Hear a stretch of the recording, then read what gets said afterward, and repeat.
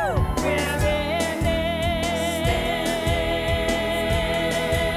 the edge of diet science. For the week of September 11th, 2023, this is Diet Science with Dee McCaffrey. Dee's an organic chemist and nutritionist who lost 100 pounds by staying away from processed foods. She's now pursuing a doctorate in clinical nutrition, and every week on Diet Science, Dee covers a topic or two that's important for you and your family's health. This is your co-host, Michael McCaffrey. So, Dee, what's a topic for this week? This week we're talking about a study that was looking at the health claims and dosages on fish oil supplements. And they found a wide variety of differences between them.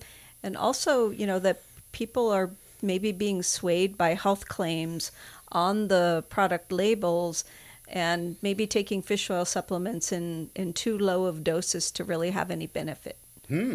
Yeah, this was really interesting. So, they what they found was about 1 in 5 U.S.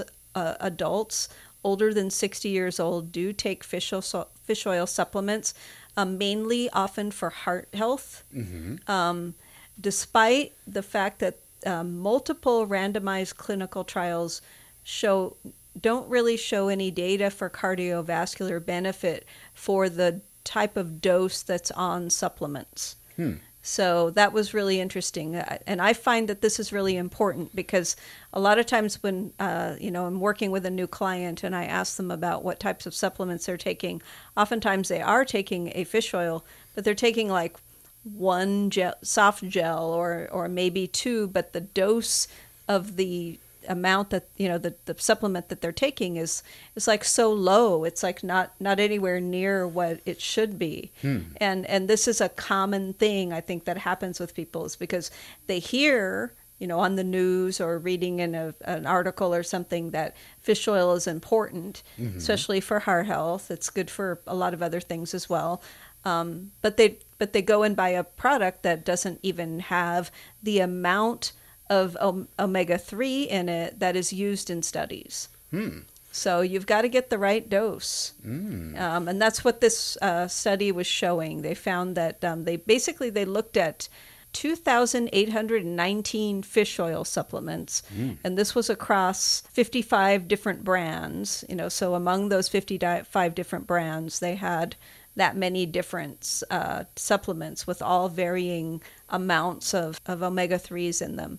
And they found that a lot of them had claims like good for brain health or supports cardiovascular health, those types of things. But then when they looked at the doses, they found that some of the average doses in these were very widely variable and then also typically much lower than the doses that are used in studies. So what's a low dose and what's a good dose?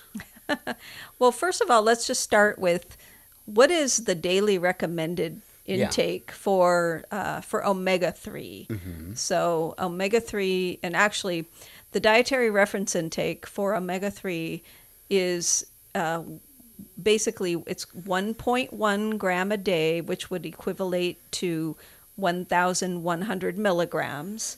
So you just do that little metric conversion there. So 1,000 milligrams equals 1 gram. Okay. So 1.1 gram, and then what they found, and let's just use milligrams for a good comparison because that's what they found in the study.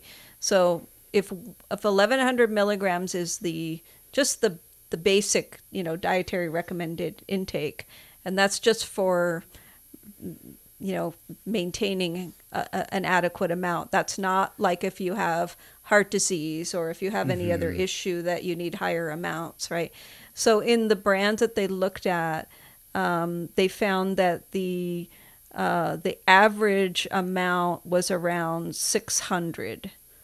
Okay. Some of them they looked at had as low as 300 milligram. Some of them had as high as 1,100, which would be the minimum amount. So, so for example, if someone went and bought a supplement and they got the 1,100 one, which is the dietary reference intake, but if they're trying to take it because they have heart disease or something, and they're really trying to improve, then that isn't going to be enough for them. In fact, the expert consensus, this is called the International Expert Consensus, is that if you're going to take a fish oil supplement, you should be taking 1,000 milligrams for what we would call proactive support. And this obviously should be in addition to food sources of omega-3s. But if you want high-intensity support, and the numbers that are used in studies, it's anywhere between 2,000 and 4,000 milligrams a day. Yeah. That's quite a bit different. It is. It's quite a bit different. Yeah. So, a lot of times, like I said, I get the clients coming in and they're taking their fish oil supplements. They're taking one soft gel, which means they might be getting like 500 milligrams, maybe as low as 300 a day. And when I point that out to them, they're like, oh, I guess I should be taking like 4 soft gels a day then to get my amount. And then I say to them, well, yes, you could take 4 soft gels to equal what you need, but you could also just buy a supplement that has a higher amount in it, so you only have to take 2, rather than taking 4 or 6 of them a day with a lower dosage. So, no one likes taking extra pills, I don't think. Yeah. Right. Now, another option, though, with fish oil is just the liquid. You can take a teaspoon of a liquid fish oil that could potentially give you 2,000 milligrams a day. And that's your route, don't you? I use a cod liver oil, which is a good omega-3 source, but you can get a fish oil also that's in a liquid. And by the way, these are flavored, so they will typically have an orange flavor or a lemon flavor to them. So they don't taste like fish. They taste like orange or lemon. Okay. So the cod liver oil that I get it's a lemon mint, so it tastes actually quite minty, and I like it. So, but it's and I usually mix it into something. I could mix it in yogurt, or I could mix it into a smoothie or something like that. So, but that's one really good way to get it. So.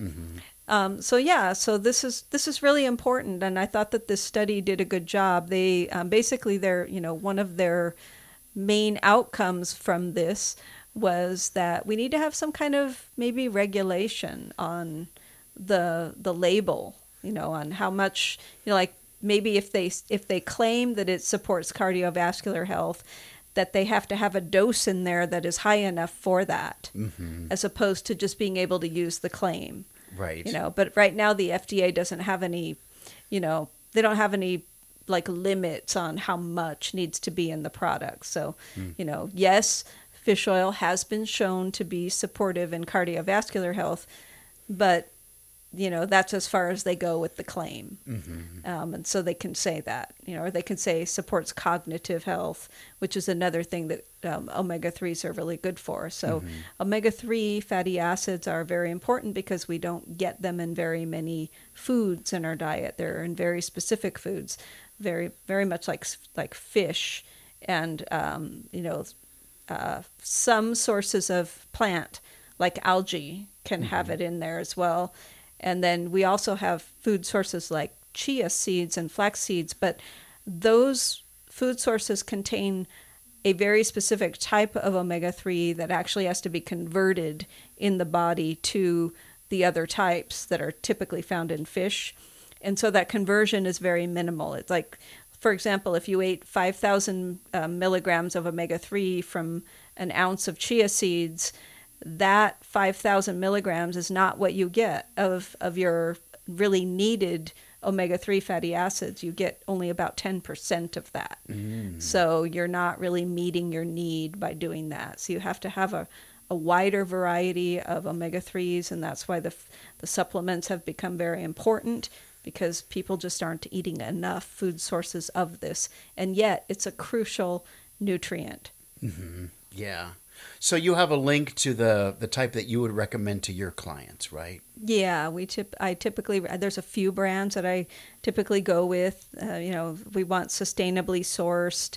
There's some where the fish come from Norway, which is a really like pristine fish. And by the way, for people who are worried about mercury in fish, fish oils do not have mercury in them. That's kind of one of the benefits of eating fish versus taking the fish oil supplement is during the purification and filtration process, the mercury is all removed from the fish oil. So, like we say, there's downsides and upsides to taking the supplement. The upside is that you don't get mercury.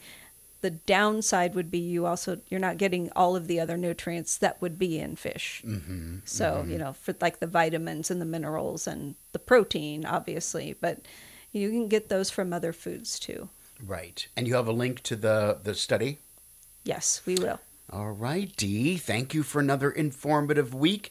Diet Science is the official podcast for Process Free America. We're a nonprofit dedicated to eliminating childhood and adult obesity through nutrition education to both young and old. You can catch this podcast and lots of other great podcasts and articles at processedfreeamerica.org. This is Dee McCaffrey, and until next time, go forth and be healthy.